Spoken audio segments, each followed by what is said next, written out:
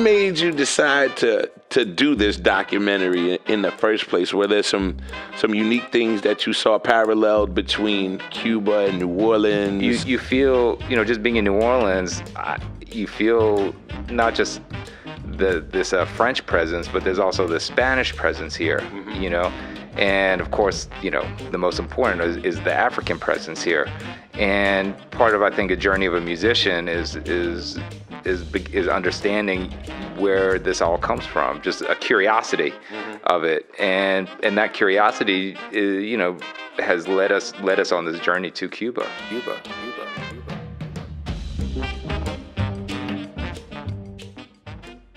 Yes, indeed. Only in New Orleans, baby. It's your boy Wild Wayne. Here comes Trombone Shorty. Big boy, we ready to do it. Come on. Drop it, how you feeling? Work it, how you feeling? Come on. Work it, how you feeling? Let's go.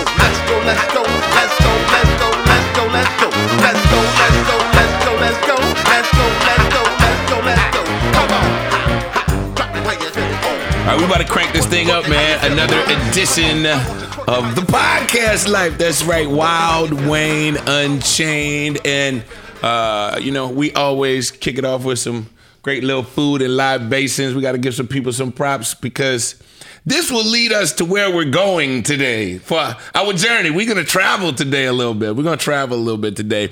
Of course, I'm Wild Wayne. Got my co-pilot. What's happening, everybody? It's me, Sean Royal. You know where I'm from, Shrewsbury, like always. Mm-hmm. And we getting it in today. We continue to go on our journey of culture and cuisine and lifestyle.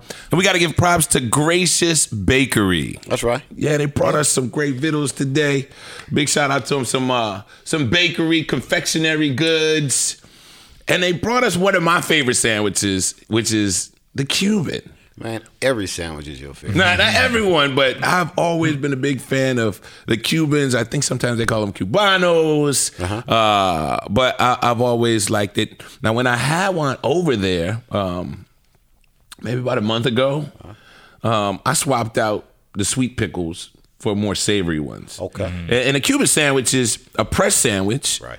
And actually, I don't think it originated in Cuba. I think it originated in southern Florida.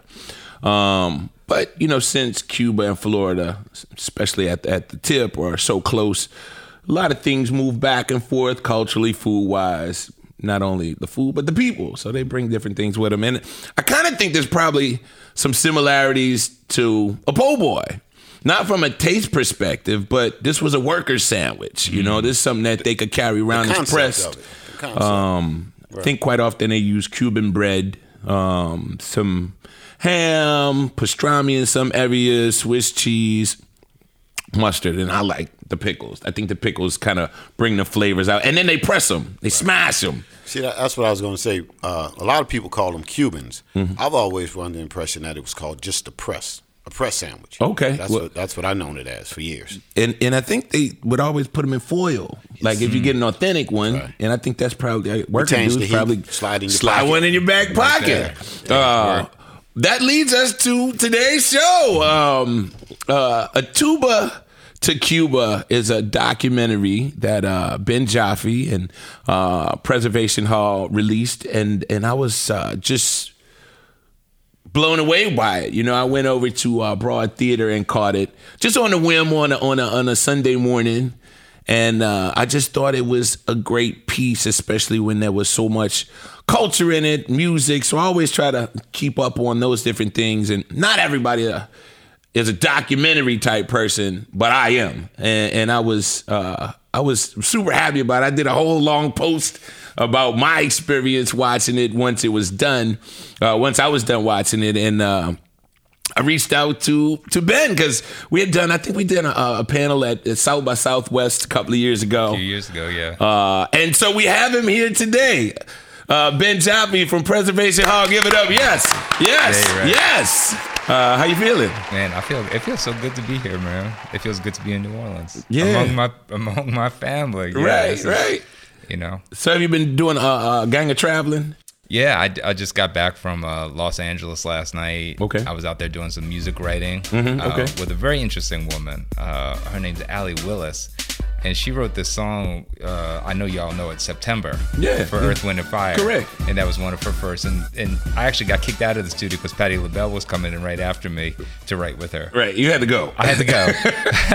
But she came down and spent a week with us down here writing songs with the Preservation Hall Band down at our studio. And she had such a good time. She said, look, please, next time there's a window, come on out to LA, come see my studio. And, right. I want to write with you guys out here. So I got to go out there. We wrote lyrics to some of the stuff that we'd started here in New Orleans. And just beautiful. Yeah, just getting to do all these things that you dream about, growing up, trying, when you imagine being a musician, and it's that you actually get to do it. Yeah. And Patti LaBelle's like, you're gonna have to go.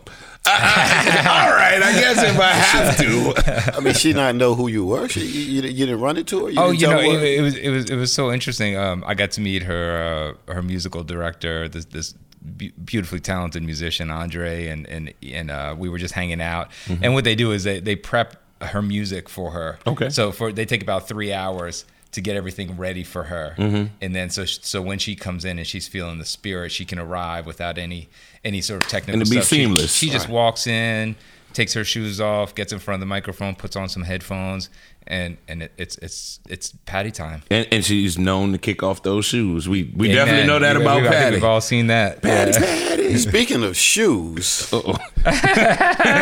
Mr. Jaffe, what are you doing there? Man, these are my carnival shoes, man. I don't know if y'all are aware. We did a Haitian carnival this year. Okay. We started our own crew with some of the members of a band called Arcade Fire, who live here in town. I did see that. And they've the wife is of Haitian descent, and they're the ones that actually introduced. Your wife? No, Arcade Fire's wife. Okay. Yeah, Regine Chasson, and they're the ones that introduced me to Haiti and brought me down there for the first time. They were in the documentary. Yeah, they did some narrative parts. That's I it. guess. Yeah. And we've just had this beautiful relationship where they've been coming to New Orleans for like over since before Katrina, and now it's a really permanent part of their life. They've picked up and laid their foundation right here, and their son's in school here, so they're involved with Preservation Hall. We do a lot of projects together, but Crew de Carnaval was like our way to celebrate the things about Mardi Gras that a lot of people don't get to experience. Right, if you don't know where to be on Mardi Gras Day, you're gonna miss the Indians. Gotcha. And a lot of that world's not really open. You might miss the truck floats. Or the trucks floats. You might miss the Skull and Bones. Yeah, you got to kind of like pick and choose where you're gonna go. And we said, man, there's no way to pick and choose. Let's just do something that celebrates all of this, and also our Haitian roots, in New Orleans, and that's where this idea for Carnival came about. And all the proceeds from the memberships not only go to throw the ball. And look, Trombone Shorty came to the ball. Okay. And he pulled me over. He came up next to me and rubbed up next to me. He said, man, this is the best Mardi Gras ball I've ever been to. I didn't. It probably was energetic, lively, festive. It was music, it was dancing, it was costumes, and it was like just this cultural celebration. We brought up 30 artists from Haiti, dancers that choreographed with local dancers here in New Orleans, and local musicians. We were collaborating with the Haitian musicians. We brought in DJs that were collaborating with reggaeton DJs that we'd brought in from Miami. So it was just this mashup of all these different layers. And we just blew it out, and all the proceeds that were generated by the event go back to the Preservation Hall Foundation, which does educational music education outreach, throughout New Orleans, in detention centers, in all the schools. We offer free field trips to Preservation Hall for any school in Orleans Parish. Amazing work. Amazing work. Just a good time. Party with a purpose. That's what we feel. That's. I mean, New Orleans is like that, right? That's right. Everything's a party, but everything's got a purpose. There you go. You can't. We take fun very seriously here. Yes, sir. You got to give back. I'm glad that there were some other aspects to it, because that's sometimes the dilemma that I have being a New Orleanian. That there's a lot of people that are altering some of the things that were unique to New Orleans. And you're kind of on the fence. Like, there's so many little controversies now. But I'm happy to hear that there's a purpose to it. Yes. It's not just somebody that would come in and change things completely. That's always my thing. Some of the new things are dope, right? Yeah.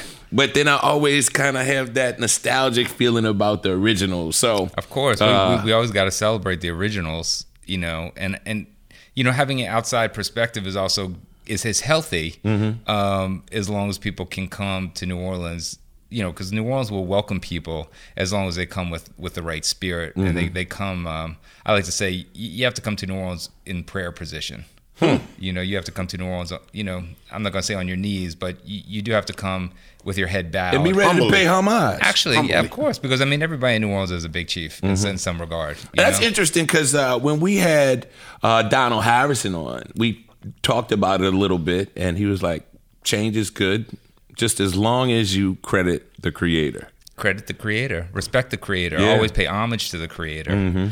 Absolutely, So I have to give some props to my man LeSueur. He brought us some libations today, and this is some good stuff. It's the LeSueur honey cognac. So we always have some drinks and some eats on the show.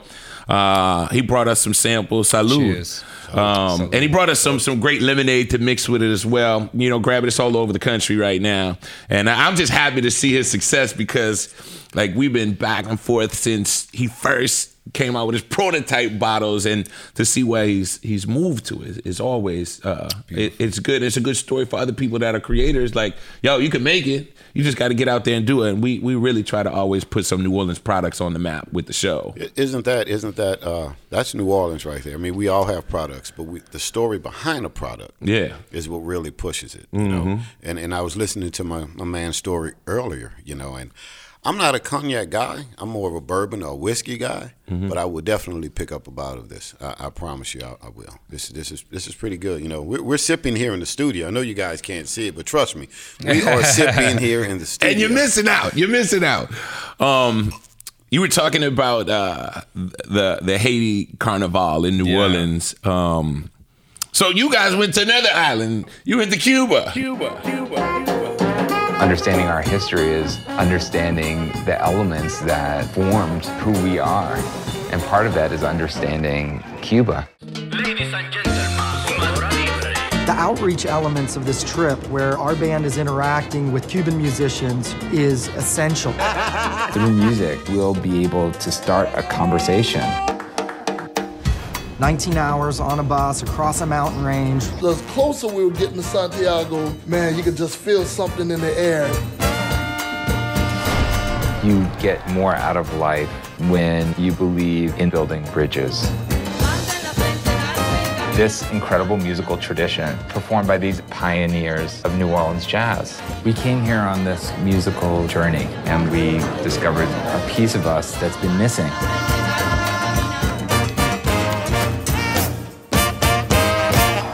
What made you decide to do this documentary in the first place? Were there some unique things that you saw paralleled between Cuba and New Orleans? Was it some stuff that you already knew? Because I know at one point in the documentary, y'all found some pictures of a Preservation Hall band in one of their music clubs that you didn't even know was there. No.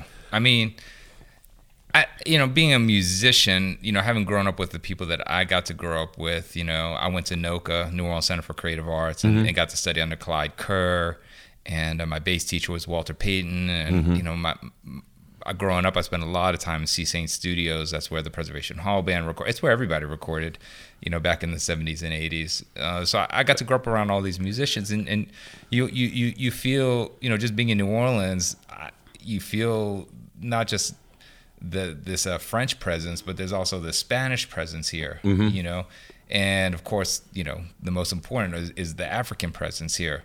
And part of, I think, a journey of a musician is understanding where this all comes from, just a curiosity of it, and that curiosity, has led us on this journey to Cuba. And that was interesting because I went into the documentary thinking New Orleans, Cuba. But at the end of it, And what was the area you went to? It's like the country inside the country? Santiago, right? Santiago. And it was interesting to see that the African diaspora really had much more far-reaching tentacles than originally anticipated. And you hate to give away the ending, but I think it's so important to talk about that part of it as well. You know, I mean, doing what I get to do, playing music, being at Preservation Hall, meeting people from all over the world every night of the week, I hear this over and over again. New Orleans is its own country inside of a country. Truth. You know, this country inside of like this other place that we're in, and that's something that really resonates with me. You know, so when I heard that again in Cuba, this was like I got to get to this place. Mm-hmm, They're talking about this place as being, even to Cubans being mystical. Right, so right. When we actually got out of Havana and got to Santiago, what occurred to me, immediately, because when we go to Havana, everybody's like, oh, it's like the French Quarter. It looks like the French Quarter. It feels like the pace is like it's like New Orleans. And then you get to Santiago and you're like, oh my God, this is like the 6th or 7th ward. This is like where I grew up. Right. This is like, Wait, where'd you grow up? Well, I grew up on St. Anne in the French Quarter. Okay. Yeah, but I mean, it was when the French Quarter was transitioning from the lower part of the quarter, like towards Esplanade, and like I went to McDonough 15, which is Plessy now. So I was right, I was 2 blocks from Armstrong Park, and so close to Treme. Yeah, right. Mm-hmm. Yeah, I mean Treme was kind of like, that was where we hung. Mm-hmm. That was, but imagine if a whole city was like that. Right, right. And not only that, but like 40 years ago, when it was, you still had a connection. There was like old timers, and there was, new going on and old, and it was, still discovering itself. That's what Santiago felt. I told people, I said it felt more New Orleans than New Orleans in some ways, because it was like, it was if you took like the best parts of this city, the things that we love about the city, and made a whole, magnified it. Yeah, magnified, just blew it up, 20, 30, 40%. The best of the best. The best of the best, yeah. How did people receive you? Along with the entire band, like, and your camera crew and all that. How did they receive you guys? I mean, we talked about this as a band before we went down there. We said, I said to the guys, I said, look, being from New Orleans, we have the experience of seeing how musicians come to New Orleans, and they either come here out of curiosity and reverence for what we do, or they come here trying to look for an angle and trying to get something out of it, right. Like trying to just like pick something and then run away with it. Then we know other people who come here and like kind of get their roots in here a little bit, and then they start picking up things and they start giving things, and they don't just come in with a splash. They kind of like, sometimes you don't even know they're here. They blend into the fabric. They blend into the beautiful, exactly. Right, they blend into the fabric. And I said, about 6 months before we went down there, I said, that's how we want to be perceived. Right. So we have to make a conscious effort of how we're going to make our entry into this sacred place. Right. And I say that because in New Orleans, we're so very accepting a lot of the times of the people that come, some for the right reasons, some don't come for the right reasons.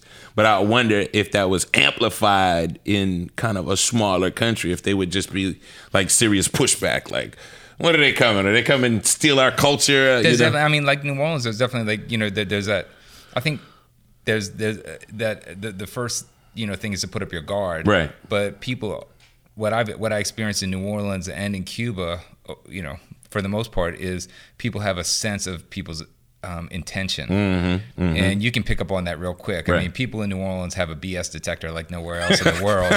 Do you know what I mean? True. I mean, it's just like, it's on 24/7. Right. We get it. Like, if you're fake, you're fake. Right. You're not people know. And not only that, but you're going to get pushed out real quick. Yeah, you're not going to last. That wall's going to...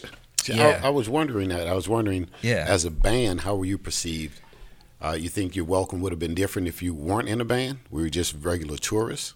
If we were just regular tourists, it's complicated because it is a communist society. Yes. So there are things and places that a tourist just can't penetrate. There's things that you can't see. I mean, it's like New Orleans. You're not going to show up in New Orleans and just pop into the Zulu club. Right. You're not going to go to Indian practice. You're not going to show up at an Indian practice. You're not going to show up at a funeral. Right. Unless you are a member of that family or. So we're communists here? But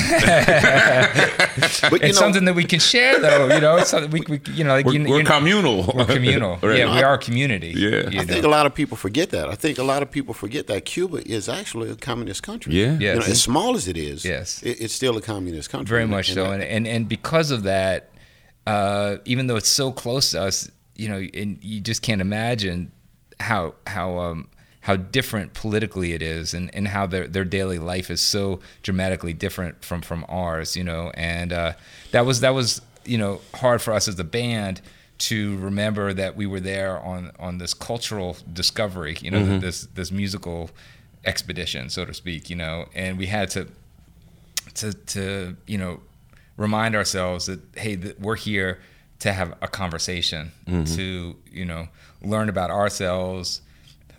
Hopefully, through this conversation, the musicians that we encounter will have an experience about themselves, and that's truly what we wanted to go there. Is the best kind of collaboration is when both sides are having an experience. I mean, being from New Orleans, you have a giving spirit, so I'm sure the humanitarian side of you wanted to come out. Huh? Absolutely. I mean, we wanted to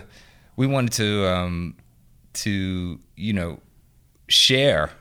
We wanted to give. Not just something musically, but we wanted to offer solidarity and kind of give love and appreciation, and say, in some ways, it's kind of fair to say, like, without Haiti and without Cuba, there wouldn't be the kind of music that we have in New Orleans. If we hadn't had this flow of people and ideas, for whatever reasons, whether it was slavery or human trafficking or trade or Spaniards or French, whatever it was that brought these ideas, Native American, whatever the combination of ideas that flowed to New Orleans, flowed through Haiti and Cuba, and made their way here. It's that's another recurring theme that we seem to keep finding, since doing this podcast, is that although we poke our chest out and we're like, oh, we created this, we created that, there's a lot of things that were not created here, but we do it better than anywhere else in the world. Like we always we talk about culinary stuff, like, we have the best jambalaya in the world, right? But there's jollof, I believe, in Africa. There's red rice in the Carolinas. There's similarities. There's gumbos all over the world.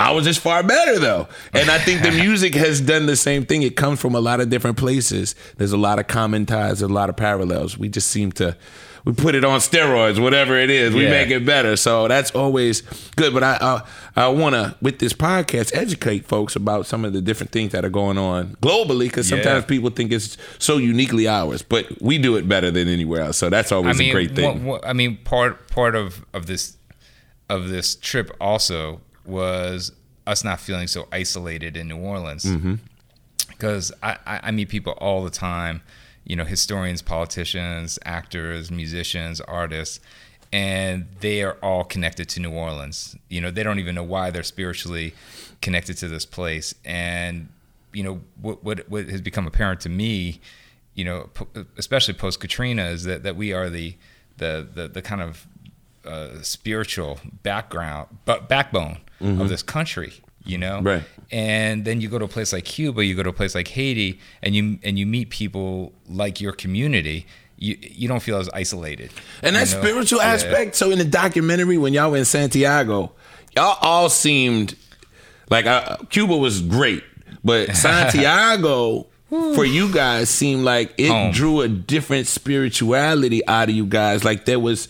It wasn't intellectual. It was heartfelt. I could see there was a couple of grab your handkerchief moments in Santiago, and there was not. It was. Let's see how you explain this.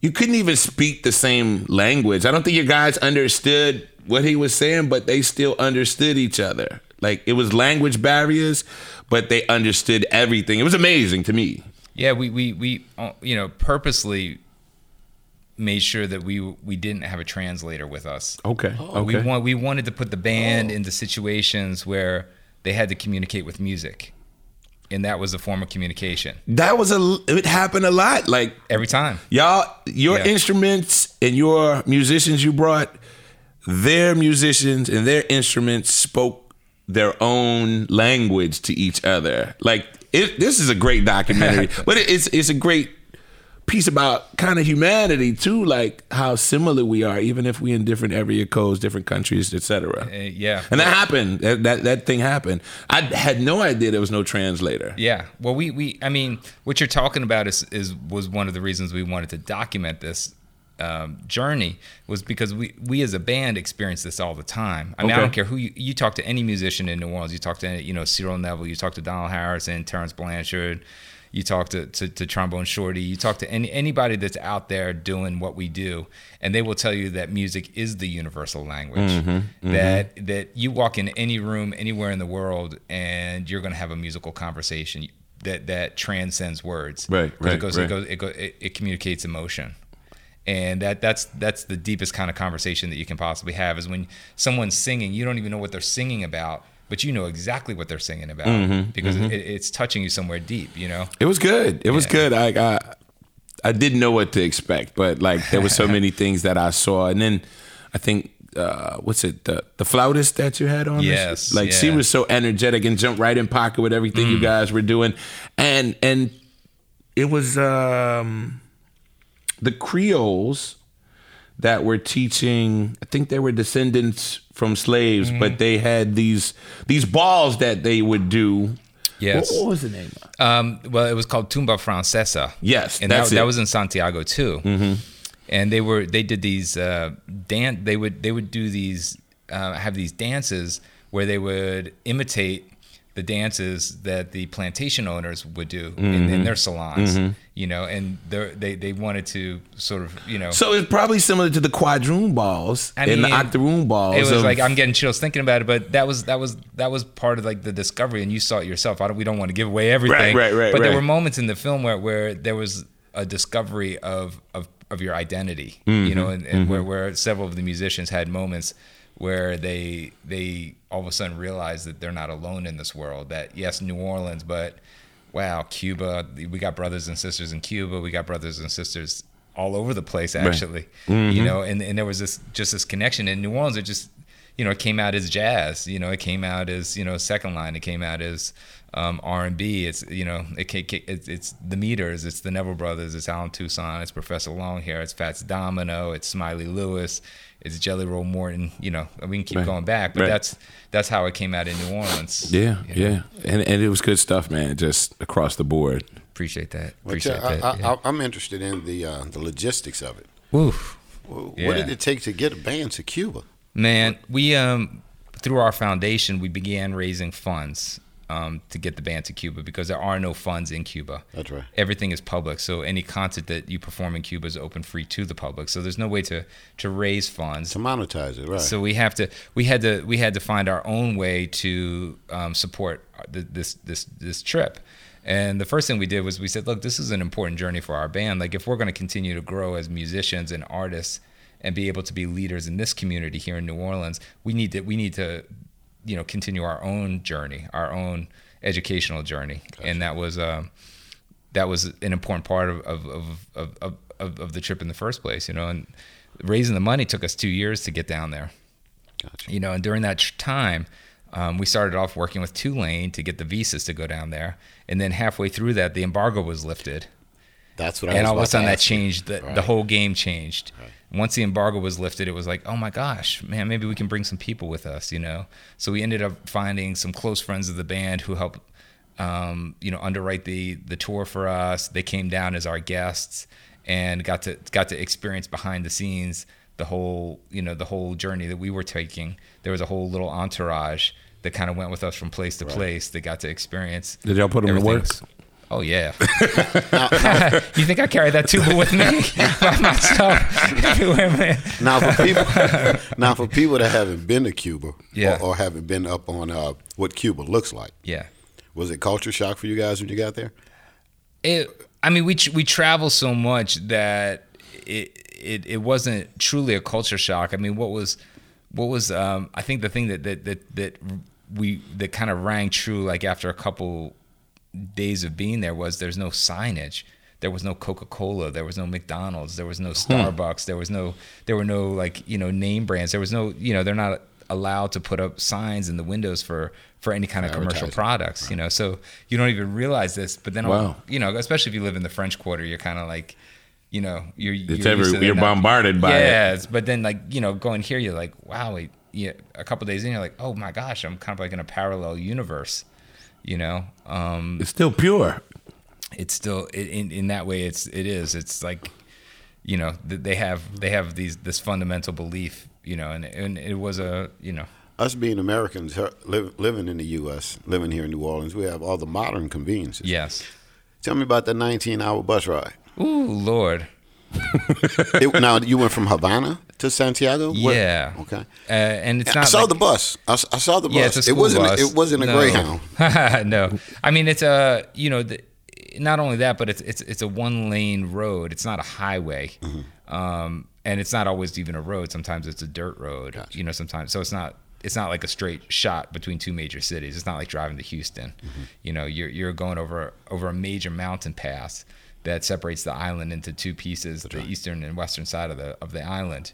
And yeah, it was really like nothing I had ever experienced before. I mean, we all knew going into this. We brought in people to talk to us to kind of prepare us mentally for what we were going to experience, and also physically, because we have some older members in our band too. We wanted to make sure that they were going to be okay going down there, that we weren't exposing them to anything, you know, unnecessary, you know. And you know, in that instance, we decided that the older members of the band, it wasn't good for them to make that journey with us, and they stayed back in Havana while the younger members of the band took the journey. Yeah, and it was hard on us, you know, because once you get there, it's not like you have, you know, the modern amenities, a luxurious hotel waiting for you on the other end. You know, you have, you know, maybe a bed and maybe, you know, if you have a shower, you know, sometimes it only works during certain times of the day. There's not always electricity.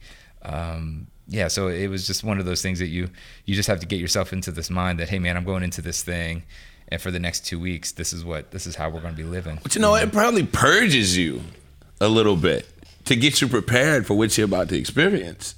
You know, you get rid of all the extra, all the stuff that's considered common here in the States, and you get over there and you back to basics. You know, it makes you appreciate what you do have even more, you know, because I know you know, oftentimes we can... we're spoiled here. I would say, period. You know, we definitely have like a, you know, this sense that all of these things are you know, entitlement. Inside of, yeah, I guess it is like a sense of entitlement where you just have access to so much that if you need something, you just go run over to the store and grab it. Or like if, you know, the electricity is not working, you go, you know, you just flip a switch, or you do this. Or like, hey, if you get a flat tire, you just go fix it here. Or even having a car, you know. You know, going to Cuba, we met. You know, we got involved with a high school for the arts in Havana. I saw that. Yeah, I saw that. And from that trip, we actually committed ourselves, and that was the first time we worked with those students. They were impressive little musicians, man. They're terrible. They are terrible. Like terrible good, terrible bad. Good. Like, like New Orleans got to look out. Yeah. And they were so appreciative of the horns in the instruments that they got. They were, it was impressive, because I think sometimes, once again, that sense of entitlement thing, I've seen some people get horns locally across the country as gifts from different people, and they're like, oh, thank you. But these kids were like, well, you know, you can just get on Amazon, and in a couple clicks, you got anything sent to your door. So, you know, we're in a country that doesn't even have, you know, doesn't have access to internet, and we decided that we're going to supply instruments to all of the graduating seniors of this class. Right. And we worked with a group called Horns to Havana, based out of New York, and, you know, Wynton Marsalis is involved with them as well. And we brought instruments, and while we were there, we were being told by the teachers that when the students graduate at 16, and when they graduate, they have the opportunity to purchase a horn that they've been assigned when they started the program. And at that moment, that's this moment where they either become professional or they have to go on with it, you know, something else in their life. Right. And that was incredible to be handing somebody a flute or a trumpet, or in this, you know, the last time we went down, we brought a string bass with us, because I promised one of the young students last time we went down, because we've been down 5 times now, is, hey, I got to get this kid a bass, man, because man, you are incredible musician. And the only thing keeping you from being, maybe one of the greatest of all time is access to an instrument. Right. And that, to me, that just doesn't feel like justice. Those kids were saying? good. That doesn't feel like justice to me. See, I have a longing for Cuba because I mean, as we documented on previous podcasts, I'm a cigar smoker. Yes, sir. And I love a good cigar, and I have this affection. I want to get to Cuba so bad. It's like you wouldn't believe it. Now, my wife is a traveler. She loves to travel, so we're going to make that journey real soon. And I'll tell you, just to give y'all, it's not that difficult. You go down to Florida and you hop on a flight from Florida down to Cuba. It's 45 minutes. It's going to take you longer to get through customs and out of the airport than it is to fly down there. And that was another thing I wanted to ask you, the custom aspect. You said you gave away instruments. How did that work? Did you have to get permission from the Cuban we actually government? did. So, even to film, you can't just show up with a bunch of cameras and make a documentary. Everything has to be signed off by the government.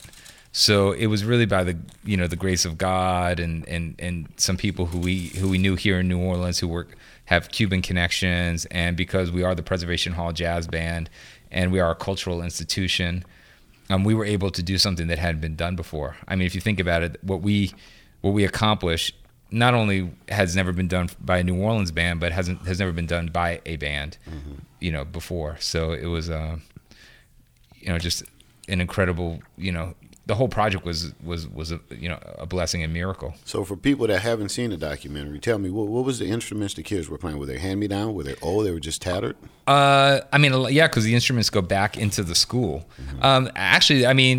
Just like the cars, you go down there and all the cars are from the 50s, the 40s and 50s. They're old Chevys, they're old Fords, and what's amazing is they have their own way of repairing the cars and machining new parts for the car. And you're like, there's something that they are, they're bruised, but they're beautiful, and the same with the instruments, they care for these instruments because it is their livelihood. And if you do break something, there's nowhere to go get it fixed. If you pop a guitar string, you can't just pop into a music store. So we brought boxes of guitar strings, we brought boxes of bass strings, we brought mouthpieces, we brought valve oil. Just things that you can reeds and all kind of stuff like that. Yeah, pads for saxophones and clarinets, drum heads. Everybody wanted drum heads, drumsticks. Right. They make their own drumsticks. They carve their own drumsticks because they're so hard to find. One part you might play on one set of drumsticks your whole life. Wow. Whereas here, you guys will just break a drumstick and throw it. There's a box of drums. I'm just saying. I mean, it's beautiful for us to remind ourselves of how blessed we are and what we have access to and how people make do with practically with practically nothing physical. I'm getting from you that this was more or less a journey of self. Well, right. That was people who will go see the documentary realize we thought we were going for one reason and it turned out to be a whole nother experience. We thought this whole thing was about music. About music, yeah, right, but it's actually about life. About humans. It's about life. It's about connecting with people.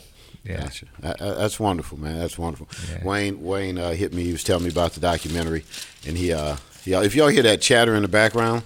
It's the Cubans. It's the Cubans. I'm getting in here They're too. going man. in. I'm getting in. Now I'm drinking this little cognac. I'm ready to get down on something. The funny thing about this podcast is, and I'm not going to reveal it, but it's 5:00 somewhere, just not here. Just not here. It's not 5:00, and we got this. I was just in California and I was filming the sunset, and I realized, I said, man, I've been up since the sunrise and the sunset. That was how I tagged it. I said, one man's sunset is another man's sunrise. And speaking of that, Cuba. I like I say, I have an affection for Cuba, and I'm going to get to Cuba. I promise. Let me know, because I want to go too. Yeah, I haven't been. We might take the podcast. Y'all should come down Cuba with us next time. Hey, watch out now. I'm just saying. You got a date I can put on my calendar now, because I'm there. They just wrote to me a couple of days ago. They want us to come down to celebrate a city's anniversary. Okay. And actually, this city was founded by people from New Orleans. What? 250 years ago, they left New Orleans. Actually, 300 years ago, they left New Orleans. These French families left New Orleans, went to Cuba, I think y'all mentioned that somewhere in the doc. Yeah, exactly. It's called Cienfuegos. They left New Orleans because the French sold because they done what they did. Yeah, right. We know it. Right. We know the story. Yeah. So they get down to Cuba and they founded a town in Cuba called Cienfuegos, and it's going to be their anniversary this year, and they want us to come back to play with the symphony orchestra there that has taken some our compositions that we wrote while we were in Cuba and orchestrated them for the whole orchestra, and they want us to come perform them with the orchestra. He said that's their 300-year anniversary. Just like New Orleans. Coincides right with New Orleans. Yeah. So these people got fed up and said, we out here. A few months later, though, because they left New Orleans. It took them a little while to get down there. Peace. Yeah. Okay. Gotcha. So I definitely want to go. Like, I'm ready. Passport needs some extra stamps. I'm ready, man.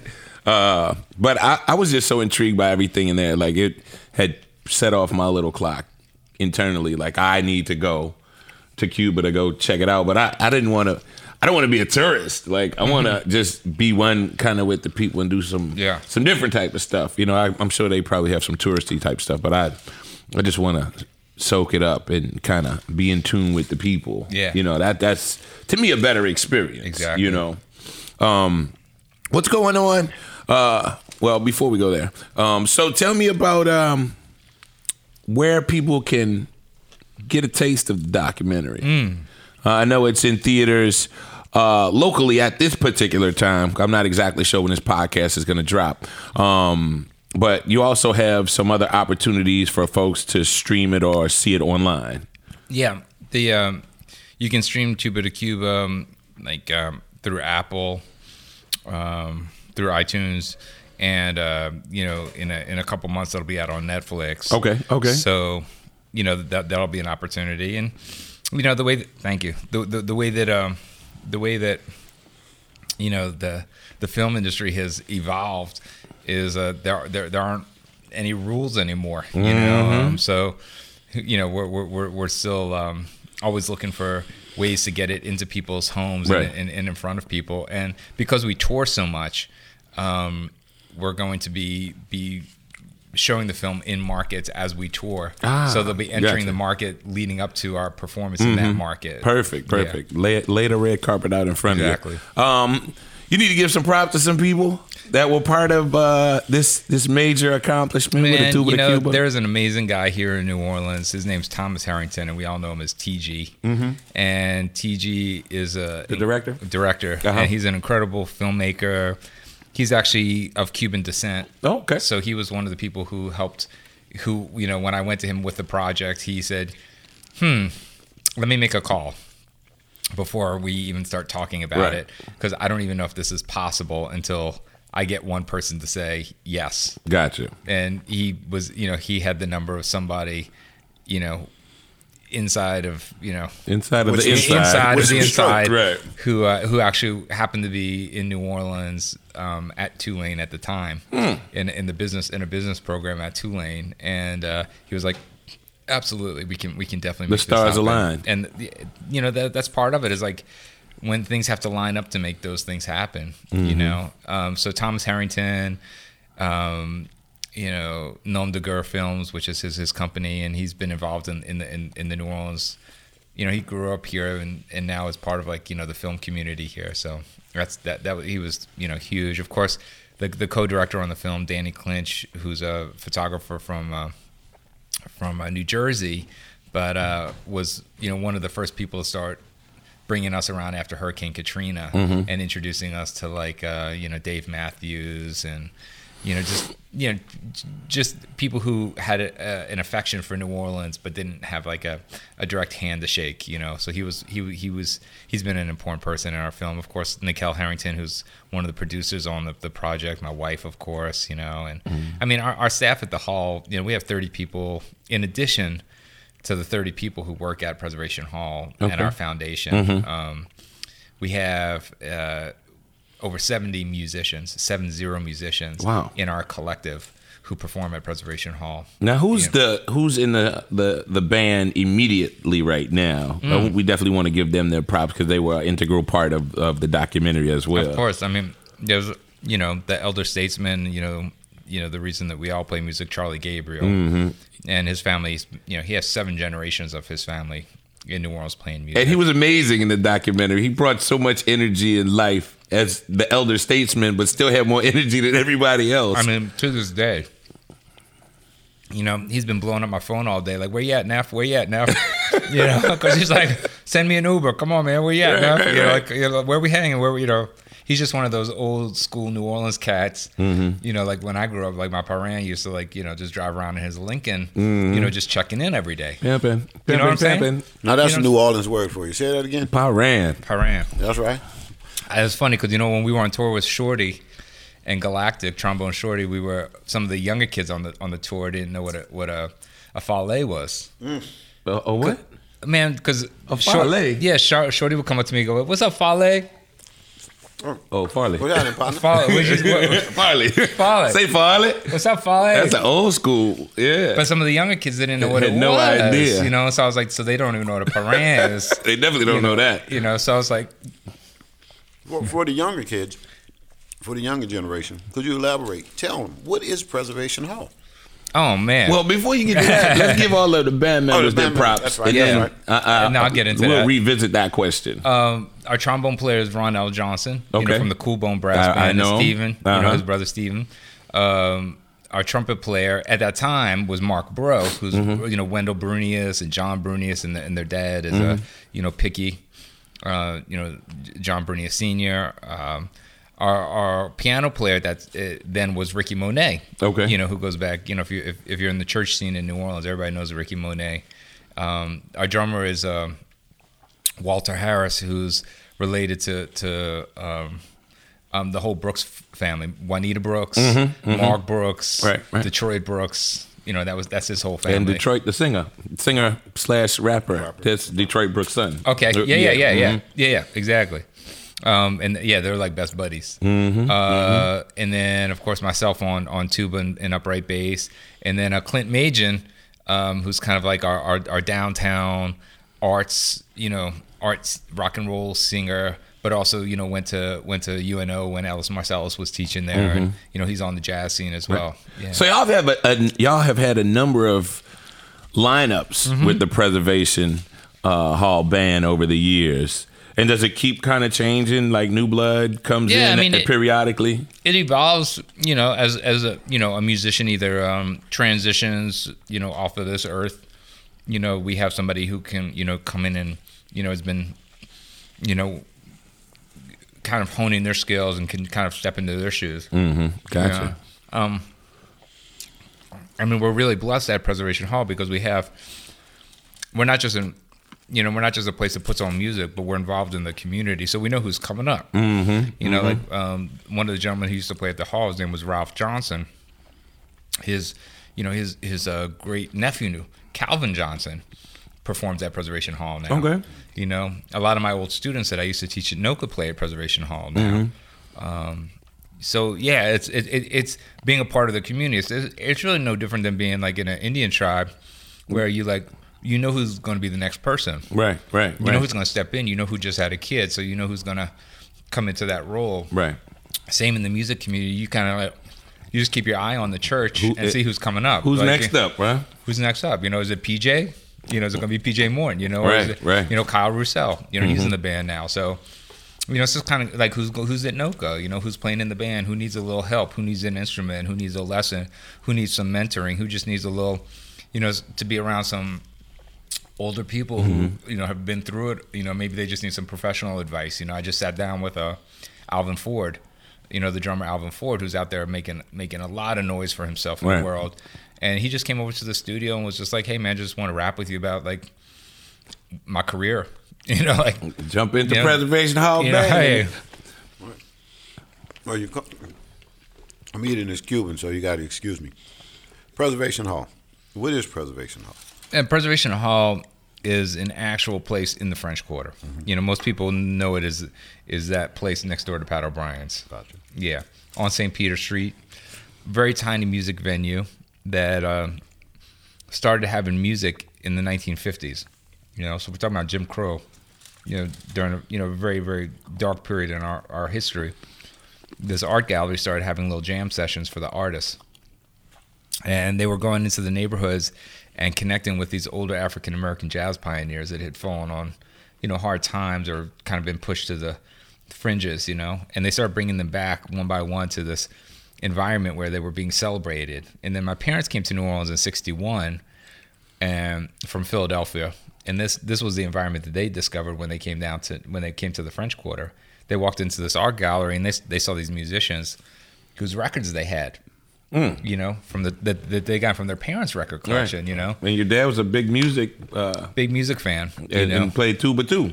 Played tuba, but there, not a lot of opportunity for a jazz tuba player on the East Coast at that time, Right. So he came to New Orleans and befriended a lot of these musicians, and the owner of the gallery, said, hey, if you all want to do something with it, you can take over the space.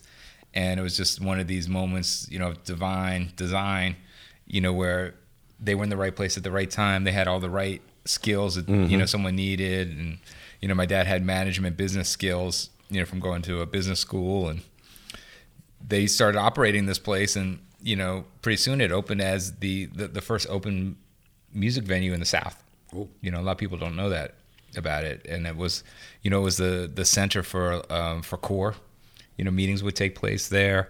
New Orleans was kind of a training ground, as people went into Alabama and Mississippi, during the civil rights movement. New Orleans was a center place, was where, people would come and be trained before stepping out into battle. And they needed safe spaces. Yes, and that's what Preservation Hall was, a safe space. Man, that's an amazing story. And you guys, so Preservation Hall, not as an art gallery, which it was before, but as a music hall, is how many years old now? Let's see, 61. So yeah, we'll be 60 years old in 2021. Wow. So yeah, about 58 years. That's big. That's big. Man. And such a small place. It's like a chapel. People come in there and they're like, wow, oh my God, I was expecting like Carnegie Hall, And they come in and it's like, a couple wooden benches, some people sit on the floor. There's no microphones, and it's only about big enough for 50 or 60 people at a time. Right. So it's a very intimate experience, and that was something that was very important and special to my parents, is that people could come have an intimate experience and commune with musicians in a way that is just, I wouldn't even say rare. It's just unheard of for the average person. We have second lines in New Orleans, and we all have music in church, and we have music's everywhere. It is, and we say that, and we're not joking about it. Truth. It is everywhere. Mm-hmm. We could go drive 5 minutes from here and be listening to a live band right now. Mm-hmm. The good thing too, and I think people probably need to know, is that you guys don't just do traditional jazz there, right? Before we started, we were talking about the J Electronica set, where Kevin Durant and Jay-Z came through, and then I know Partners in Crime just did something over there. I think the Saturday before Mardi Gras. That's so right. like some hip hop, jazz, R&B, and different music fusions and formats. Yeah. It's like, one of the things that I learned about growing up when I grew up with like the Dirty Dozen, like they were the band that I looked up to, and the Rebirth was like, you can't deny who you are and like who your influences are, and that if the early jazz pioneers had done that, we wouldn't have had jazz. Right. Like if Louis Armstrong hadn't done that, if Jelly Roll Morton hadn't done that, if Buddy Bolden hadn't done that, So you find a way to like take these influences and these things that like shape who you are, without being and continue to be respectful of the tradition that you grew up in. You know what I'm saying? I mean, a lot of people are challenged with this in church too. Like, how far is too far? That's a whole nother story. Right. It's a whole nother story. But in jazz, they have the same conversation. It's just, one's in sacred, one's in secular.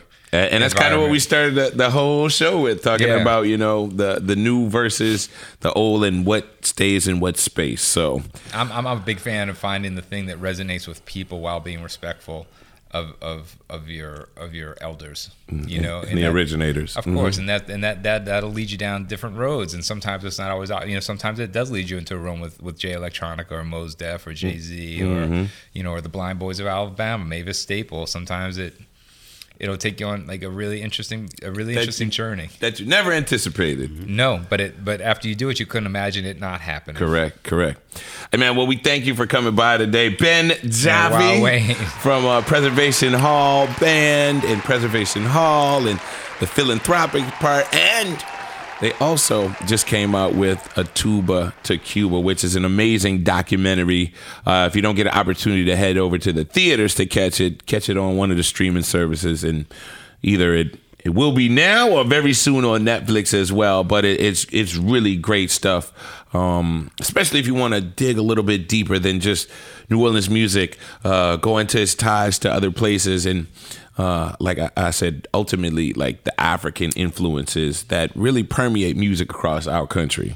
So we want to thank you for stopping by. We're coming over there and catch one of your next sets that you got going on. Also, big shout out to Le Sueur, Honey Cognac. Shout out to Gracias Bakery. This is incredible. These Cubans were so on point. I'm about to scarf the rest of this thing down. Shout out to C. Smith and Buck Jump Studios. Shout out to Angelique, Phipps. Are we leaving anybody out? We got to give our props where it's due. Well, I want to say shout out to you, man, because you continue to put this together, man, and I don't think you get your props. Amen. I'm just working, man. Amen. And I want to shout out myself, man. I'm gonna shout out to you. I just want to shout out myself for being here. What would you say? You're bringing sexiness I bring back the to sexy podcast? to the podcast, man. That's what I do. I bring the sexy to the podcast, and I want to just thank everyone for the continued support. Yeah. It's been a brief journey.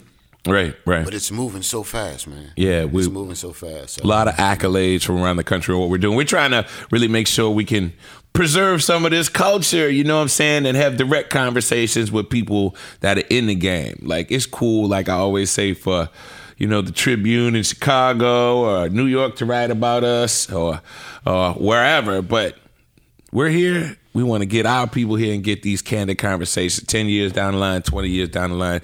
They don't have to say, well, maybe he meant this. Just listen to the podcast. You heard Ben Jaffe say it out of his mouth right here. So thanks to everybody. You got to put anybody on the map? Thank anybody before we sign off? Man, it just makes me so proud to be from this city, sitting in here and like just, being in the studio, just seeing what we're doing to make sure that we're doing what needs to be done to celebrate and protect our city, and celebrate those things that we love about our city that just keeps us waking up in the morning, keeps us excited and happy and joyful, and we need that more than ever. Well, you're going to get it here. The Wild Wayne Unchained podcast. We'll be back with more cute theme music, C. Smith.